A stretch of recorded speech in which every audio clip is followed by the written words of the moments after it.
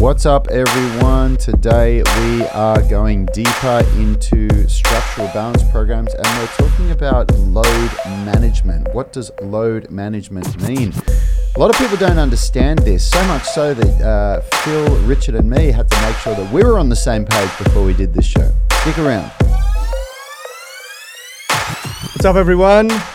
My name's Yanni Burmeister. I'm joined by Phil White, Rad Burmeister, and behind the mic is Richie. How is everyone? How are you, Richie, first? Pretty good, guys. Pretty good. The voice behind of the camera God. as well. Behind the camera, yeah, that's right. That's right, behind the switchboard. How are you, Rad? Pretty good. How Ready you to get feel? into it. Less chaos in the gym today. Man. Nothing Oh, bursting man. from the seams anymore. Yeah, we'll fill you in very quickly. We weren't on live yesterday doing a show because we were rearranging some equipment in the gym to fit in with our COVID safety plan that we had to submit, and we burst a high pressure water main that was mysteriously only a few inches below the surface of our concrete slab. Clearly not Building Code Australia standards, and yeah, we had a flood in the gym. It was a bit of a disaster. I was here until just after 2 a.m. working with the plumbers and Sydney Water. Good times. Good times, but we're back.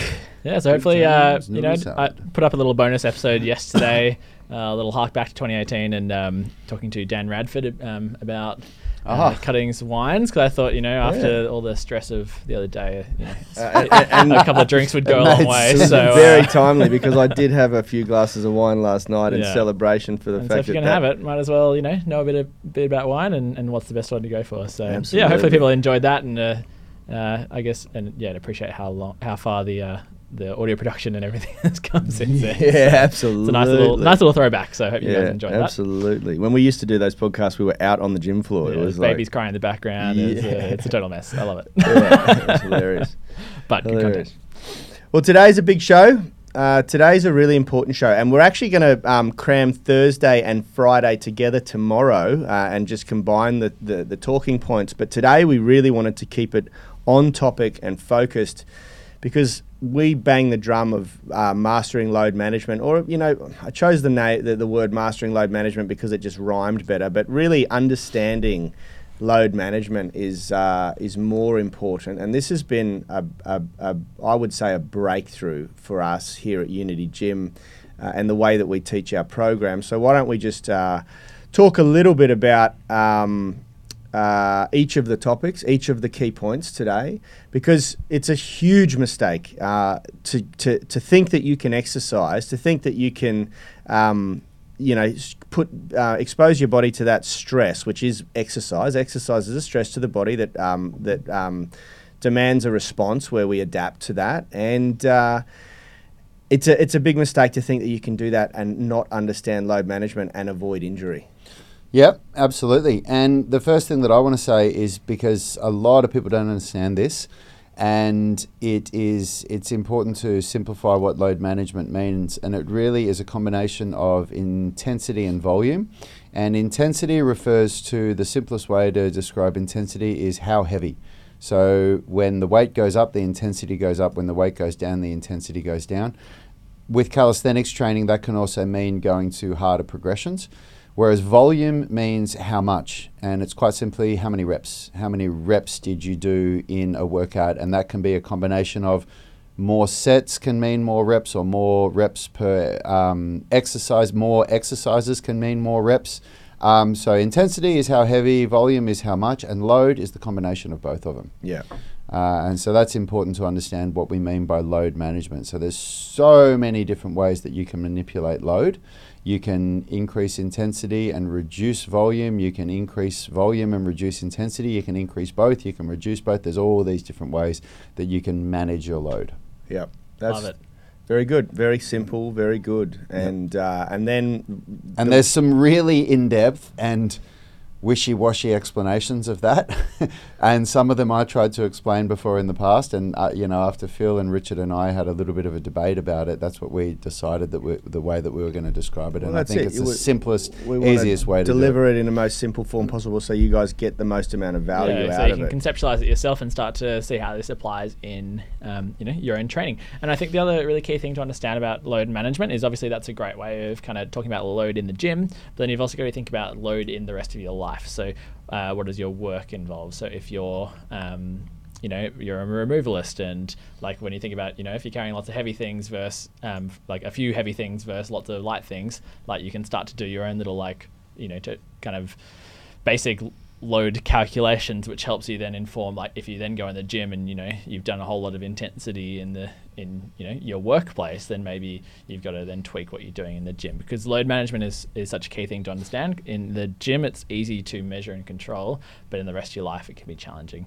And then that also comes down to sports you're involved with, positions that you're in for long periods of time. You can think about sitting at if you're, I don't know, an actuary, and you're at your desk for 16 hours a day because you've got a big deadline coming up, and you're in this position with your back all day. That's like a very long very long duration isometric contraction of the muscles in your back, and that's going to be a load that you have to deal with. And that brings us to question of the day, which is, and maybe Richie can type this up for me afterwards, what do you do for a job? What do you do for a pastime that puts that exposes your body to prolonged positions? It can be standing. Like I used to work as a security guard at nightclubs, and I'd be standing at the door all night, and I'd get for that period of my life, I actually ended up with a lot of varicose veins in my ankles and stuff from blood pooling, standing up for long periods. It can be sitting at a desk. It can be, being a removalist and you're constantly bending over and picking things up. Yeah, I think even not about just long duration stuff. Like what intensity sort of stuff do you come across in your day? Like what loads do you deal with in your pastimes and hobbies that? Yeah. The key is outside of the gym. Outside of the gym. And then we maybe can have a discussion about what Phil was just talking about then, what sort of loads you're going to be exposed to and how that can affect what you're doing in the gym and how you need to consider it. So if you get your comment up there, if you get your answer up there in the comments, we'll definitely dissect it and talk about it a little bit and give you a little bit of constructive feedback. All right. Quickly before we go on, I'm so stoked to not be underneath the Sound of Movement podcast poster anymore. I feel like I was constantly being looked over, and I had the mutant Burmeister monster above me the whole time, and I was kind of covering the name of the podcast. So I'm just really loving this. For all those people who are on the podcast, if you jump onto the UMS Mastermind, they're all moved up a bit higher too, by nice 3 inches. Oh, that's great. Done good work there. I know. So, guys, what we're talking about before, the myriad of different variables that you can manipulate to change load, change intensity, change volume, that is basically in a nutshell program periodization. That is what that leads us into our first point. So Rad, why don't you build some context around the concept of program periodization and share essentially the most simple form, the introduction to periodization that we use in our foundations program. Yeah, absolutely. So before we even talk about periodization, the first thing that you need to understand is a process of what's called adaptation. And adaptation is not just what occurs in the body; it's what occurs in life to a stimulus. I really like this example of adaptation when you talk about a tree that grows up towards the sun, and if something then, if another tree grows over the top of it and blocks its sun, that tree will now start growing to the side to find more sun, and that's adaptation. So the same thing happens in our bodies as a response to a new stimulus. So when you start lifting weights, your body, it creates a stimulus, and the body adapts to that stimulus by becoming stronger. So that's what the process of adaptation is in a nutshell. Now, what happens is that when you first come to a gym or when you first start exercising, it doesn't matter what you do, as long as you're doing something that you haven't done before, you'll adapt to it and you'll become stronger. Or you'll become fitter if you run, or whatever it is. You'll become more flexible if you start stretching. But pretty quickly, a lot quicker than what a lot of people understand, in a matter of months, that the big gains that you get from that initial adaptation stop, and you have to start getting creative with programming, where you have to start understanding the ways that you can manipulate load, the ways that you can use different rep ranges, different amounts of weight, different rest periods, different exercise selections, different angles of hitting the same muscle, and that becomes periodization. Periodization is the changing of any or all of the following, which is exercise selection, the amount of reps that you do, which is intensity, the amount of rest that you have between sets and also between workouts, the tempo that you do perform the exercise at, and what's the last one that I'm missing here? Recovery. Recovery, yeah, the recovery period, so the rest between sets. And just because I love to go way too far with metaphors, if you think about the tree, if a tree just grows in like any old place, it will get to a certain level and it'll stop. But if you feed that tree with like fertilizer and watering at the right times, and you get all these other things around it, the microbiome around it is all right, and that tree is going to keep growing and build stronger. And if you get that right from the get-go, the potential for growth is going to be best. So there you go. It's going to be huge. That's your periodization. Your periodization in your load management is the fertilizer. It's the making the optimal conditions for this tree to grow. And it is critical. Like if you have to think about what your goals are, and if your goals are that you just want to be a little bit stronger and you just want to feel better and you want to age gracefully, then just turning up to the gym and going through the workouts will probably be enough for you. That is just so much more than what the average person is doing. But usually people get to a point where they get a little bit frustrated that they're not getting better, that they feel like, those initial, like where they could feel themselves getting stronger and fitter and more flexible every week or every month at least. And all of a sudden that's not happening anymore. And when you get to that point, that's when periodization is not a nice thing to do, it's an essential thing to do. If you don't do it, you're just not going to see those consistent gains anymore. And if you know how to periodize properly, then you should never plateau. It just won't happen. You'll always find a way to get better and to keep pushing forward. Yeah, the context of plateauing, like we like to say that a training program shouldn't continually progress you at the same rate permanently. You should be undulating or sort of leveling up in stages as you start to ramp up the intensity and volume for, like, say, a peak week. That's when the biggest adaptations happen at Unity Gym and in the UMS. And then you deload, and then it really, the adaptation starts to kick in. And then you sort of plateau a little. Like, you don't plateau. The adaptation slows a bit as we reintroduce new stimulus, and then it starts to ramp up again. So if you were to look at it on a graph, it should kind of look like a step, a continual staircase going up. Yeah. It's not going to be a straight linear line, but and you shouldn't expect that. But you certainly shouldn't plateau. That staircase shouldn't have a what do you call it? A ledge. That makes sense. Yeah, I think that's a key point. I think it's so important to understand that you've got to embrace that, like, under that journey of things are going to be, everything's kind of intentional, and it's not going to be just like keep walking up. And it's all and the whole purpose of periodization is so that it brings us into the next talking point here, which is that it continually achieves progressive overload. That's the purpose of periodization. And progressive overload, the most simple explanation that I've heard, which I think is a really good explanation, is that if you go to the gym and you pick up a 10-pound dumbbell in each hand and you do bicep curls until you can't do any more, and when you start you can do 8 reps and you couldn't do 9 to save your life. But you do that twice a week for a number of weeks. It would probably be between 2 and 4 weeks before all of a sudden you can do maybe 10, 11 or 12 reps. And then you put those 10-pound dumbbells down and you go up and pick the 12.5-pound dumbbells up, and now you can do 8 reps again, and you repeat the process over and over again. And that's progressive overload. And that's the goal of strength training. The goal of strength training is that progressive overload continues to happen. But for a beginner, exactly what I just described will be enough to give you progressive overload. As soon as you get past that initial couple of months or the initial couple of mesocycles, it's not enough anymore to just go to the heavier weight and just do the reps and get it there. You have to get creative with different. The more experienced you become, and the greater your training age, meaning the time that you've been training under the correct protocols or consistent protocols, the more relevant to your current spot. Yeah, the more methodical you need to become, the more creative you need to become with the variables of program periodization. How does it work in calisthenics? Well, in calisthenics, it's way harder, because in calisthenics, you like in weightlifting, the easiest way to describe it is that you just have weights that you put on the barbell, where you can be very calculated with the exact amount of the intensity level that you're going to be training with, so you can calculate your load a lot better. With calisthenics, it's leverage that you do, and leverage can be completely changed with as little as 1 inch movement.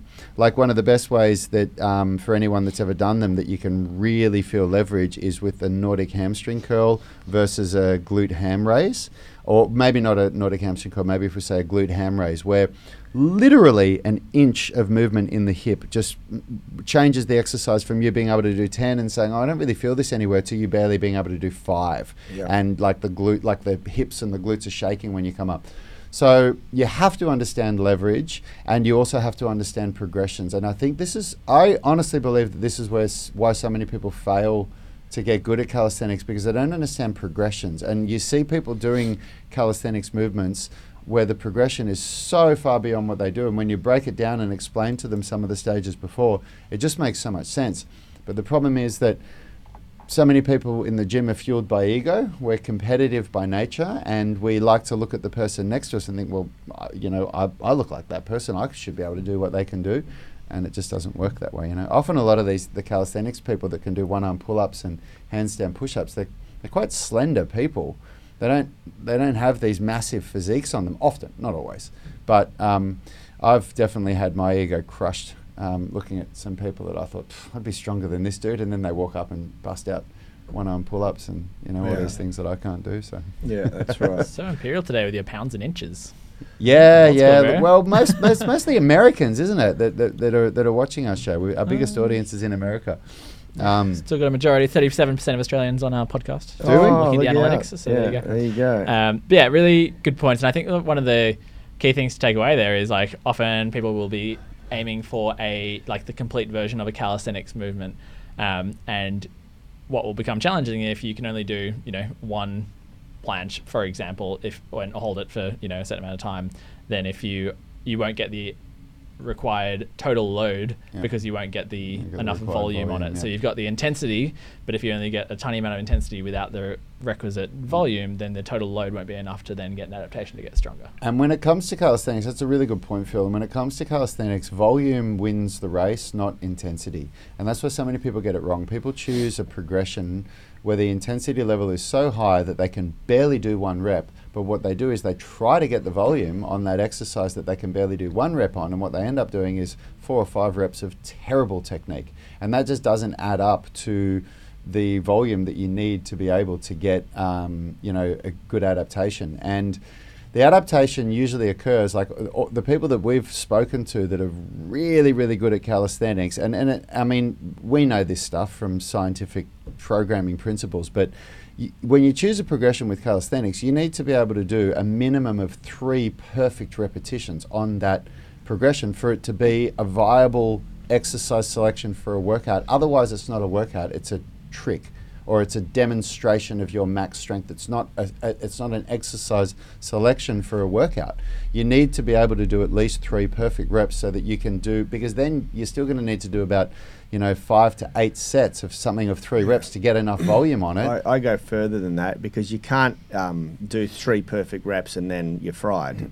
That's right. So you need to be able to do 4 reps. It's actually, because that would be training at your 100%. That's right. So you need to be able to do 4 reps, but you actually do sets of 3 reps and so on and so forth. And for the most part, most people that are learning calisthenics, and this was quite an awakening moment for me, reading Overcoming Gravity by Stephen Lowe. What he refers to as a trained beginner is actually what we are, which is somebody who has some experience, but when you look at the gymnastics levels, like the exercise selection in gymnastics falls into level 1 to level 15. And level 15 is the hardest category, level 1 is the easiest category. And the beginner progressions are level 1 to 5, and the intermediate progressions are 6 to 10, and the advanced are 11 to 15. And I'm sitting in that 1 to 5 on 90% of what I'm doing.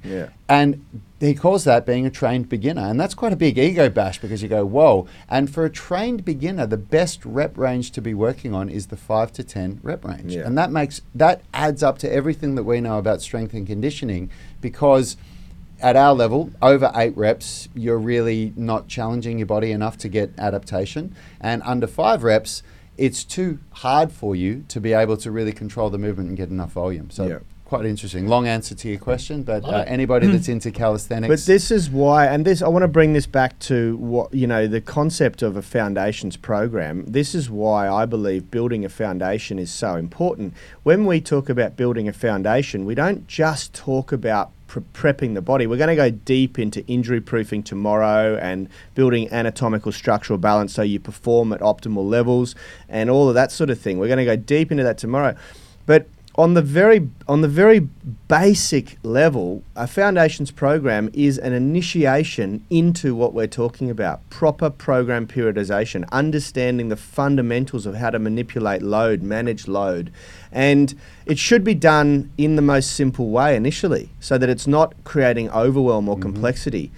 You don't want to turn up to the gym with a program that you have to sit there for an hour calculating your loads first. You want it to be simple. You want to understand what a program card looks like. You want to understand how exercises are grouped together and why. You want to understand what sets, reps, tempo, and your rest intervals mean and the roles they play in the adaptation process. And that's what a good foundations program teaches you, And it teaches you in a very, very straightforward way. The way that we periodize the program in our foundations program is we use the most simple mechanisms, the exercise selection themselves over a 3 mesocycle phase. Then we ondulate from higher volume to tapering to lower volume, but all the while increasing the intensity through that period, which is the best way to do it. And it just teaches you all of that stuff, so that by the time you come out of that, you have a basic education and you can look at a program card and you understand how things fit together. So you avoid plateaus, so you avoid injuries. And then at the same time, it's balancing the body and doing all these great things we're going to talk about tomorrow, And I want to take a quick moment to talk about load management for flexibility development, because this is something that I answered a question which just comes up so often, at least for you and me, Yanni, where people don't even realize they're asking the question, but when we see what people are posting, we always say to each other, man, these people still aren't understanding what we're trying to talk about how you progress through flexibility. And one of our online members just the other day said, I just finished the hip rehab program. I'm doing the foundations program, and I'm wondering, how do I incorporate the flexibility masterclass into my training? And I made a video because I said, look, you've got to understand that there's a reason why the eccentric loading flexibility stretches like the diagonal stretch, the single leg good mornings that we spoke about the other day, why they're in the foundations program and why we say to people, do that first. Because that stuff prepares your body for the more advanced flexibility better than anything else. The eccentric loading is there for a really good reason. And what you're doing is you're coming out of a hip rehab program and you're going, okay, well, we've got this stretching that's designed to be done here, and then you could do another level of stretching above there, but I'm just going to go straight to the top. And I'm going to try the hardest stuff. I've come out of a rehab program. Let's go straight to the top and try the hardest thing. So that suggests to me that whoever it was hasn't looked at the theory program for the rehab and understand the issue intensity continuum at all, or they've overlooked that. Well, it's not just that. I mean, if you've got to respect that even as good as we put our information together, there's still a lot to absorb, and people can still read it and not assimilate it properly. And I respect that. It took me so long of reading, learning, going to workshops, trying to actually come to a point where I went, oh my God, this all makes sense now. Now I know how to write a program. Yeah. So I get that, and that's what these groups are for, so that we can answer these questions. Like there's a lot of experience in this room and a lot of years of study and whatever, where it gets to the point where it seems, seems like, basic, it's but obvious, but it's a constant challenge to try and, like, we're always trying to simplify these things. Like, we're, really getting clear on our definitions here so that you can understand these principles and then apply it to yourself, because it is definitely overwhelming when you start out with all this. And this I body think chat. I think to like my summary of all of this, like if I was to say what's the take home from this, my take home would be, unless you are competing in an event, and in which case this is a very different conversation. But if you're not competing in an event, then time is on your side. It doesn't matter if you're 25 or 65. There's no race. Like, you don't have to rush the process. And the worst thing that can happen to you, in my experience, the most demoralizing thing that can happen is that you go at it and injure yourself, and then you've got to put the brakes right on. What I really wanted to there's the progressive overload side of mastering load management, which is how you obviously get better. But then there's the bad side of it is if you get it wrong, there's not only plateaus, but there's also potential for injury. Because pretty much every injury I see that comes in, it comes down to a mismanagement of load, and basically people either trying to progress too fast or having other things going on in their life that then means that what they usually do is now suddenly too much. So an example of that might be. Can I share an example? Please. 'Cause I have a really, really good example that's recent. So because no one's answered. Hi Lee, no one's answered the question of the day. So I'm going to share a personal story. If Yanni around, right. You're the famous Burmeisters. So that's my question. But me, so my story is recently we finished off a renovation, and at the end of it all, I painted the new kitchen and a fair bit of painting work over the weekend. And you would think someone of my strength and level of fitness, painting would be totally fine and really easy. But what happened was I got into the kitchen, painted 3 or 4 walls, and then the next week when I returned to my training, my rotator cuff in both shoulders completely overworked to the point where it almost ended up with a level of tendinopathy or something. Like when Phil gave me a massage, my rotator cuffs were so inflamed in both my shoulders. And I had to really, really think about how to manage that for the next week, doing bench press and things like that, because I was heavily risking an injury, and that's an example of introducing a different type of load, painting, doing these painting strokes. If you're listening on the podcast, I'm just mimicking up and down like Mr. Miyagi and Karate Kid. That is working my rotator cuff, and it seems really basic and simple, but 2 days where I'd usually be sort of recovering over the weekend, constantly fatiguing my my shoulders, my rotator cuff. In a different type of, a different contraction type, much sort of higher volume, lower intensity, but really extended volume suddenly is like a stimulus that you've not trained for. Whereas if you had a master painter who's been painting for their whole adult career, then their training age is really old for the act of painting, and they would have developed this conditioning to be able to handle that. And so it's such a good example of just because you're strong in certain ways doesn't mean you'll be strong in others. It's like load is so specific, you will get the adaptations that you train for. Yeah, that's exactly right, and that's what we're talking about here. Like, you have to think about what you're doing in your life. Like the classic example is you've got to move house, and you've trained really hard up until that point in the gym. You've continued on with your program, and then you spend 2 days moving furniture and just what would usually be your rest days. Which would usually be your rest days, and then you come in on the following week and try and take up your program like normal, and sort of go, whoa, why is my lower back so fried? Or and you're so much more susceptible to injury because you haven't had recovery. You've introduced a different type of load, and you've got to factor that into your program, and this is one of the most classic examples of poor load management. Another really good example of poor load management is when people they're away for a week or a week and a half, and they come back in peak week. Yeah. And they say, oh, it's peak week. And you go, I'm just going to go into it. Not for you, it's not. Yeah, that's right. Rest is load. Underloading is load management. So if you take, a week off, 3 weeks off, 2 months off, that's not rest that's, therapeutic. That is underloading, which will cause an adaptation of getting weaker. Which degeneration. You know what? It's a really good time to remind the point which is why in deload week deload week isn't do nothing week. Deload week is reduce volume but still keep the intensity up, because that keeps your body used to the load, so that if you're doing everything right, when you come back in week 1, you aren't starting from scratch, but you've deloaded the volume enough that you've recovered, you've gone through your you've super compensated, and you're ready to go again. But if you have a week off is enough that when you come back, you need to reduce load. Yep. You need to manage your load a little bit just for that first week or two, just to feel it out, allow your body to get into it again. It depends on the stimulus prior to that week off, because when I do a super compensation program, I'll have 5 days off doing absolutely nothing except eating, and I'll come back stronger.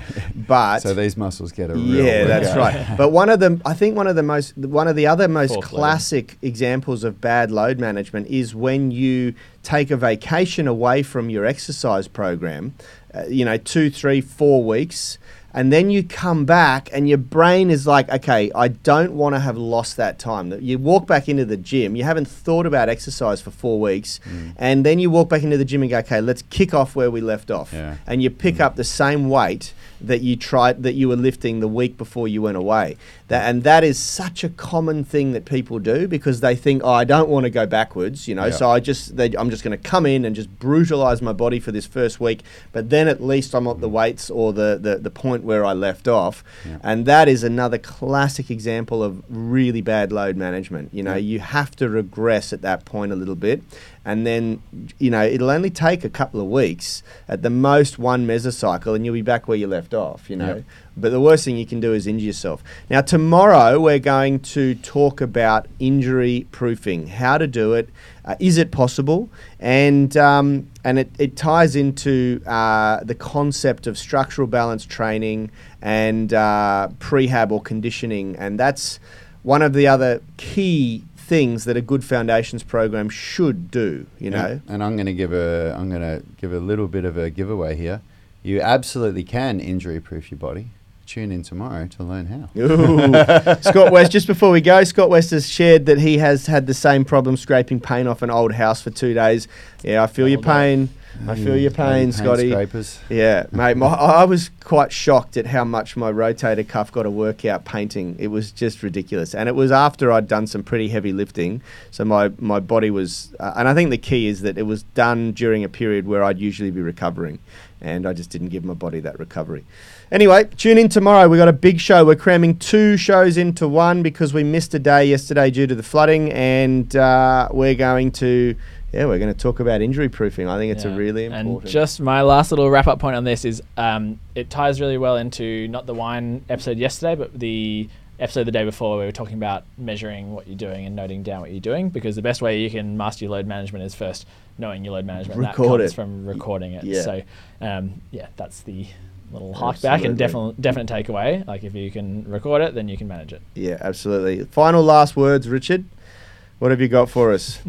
The voice of God. Thanks for tuning in, guys. He's good. I'll see you tomorrow. He's good. Boom. He's Mic good. Yeah. All right, guys. We'll see you tomorrow. later, everyone. Health is about performance, not just body image. You better be willing to accept what you're going to have to do to get there. We'll start focusing on movement goals, strength goals, flexibility goals. When you nail that skill, it's there forever. The body image goal doesn't get you that It's the far. consistency and frequency that's going to get you there. It's not the intensity. There's no shortcuts to mastery and movement. Destination doesn't change overnight, but your direction will. The gym is not the place to beat up the body that you hate. It's the place to build the body that you love. We are the gym that teaches people how to move instead of just exercise, because we believe that health is about performance, not just body image.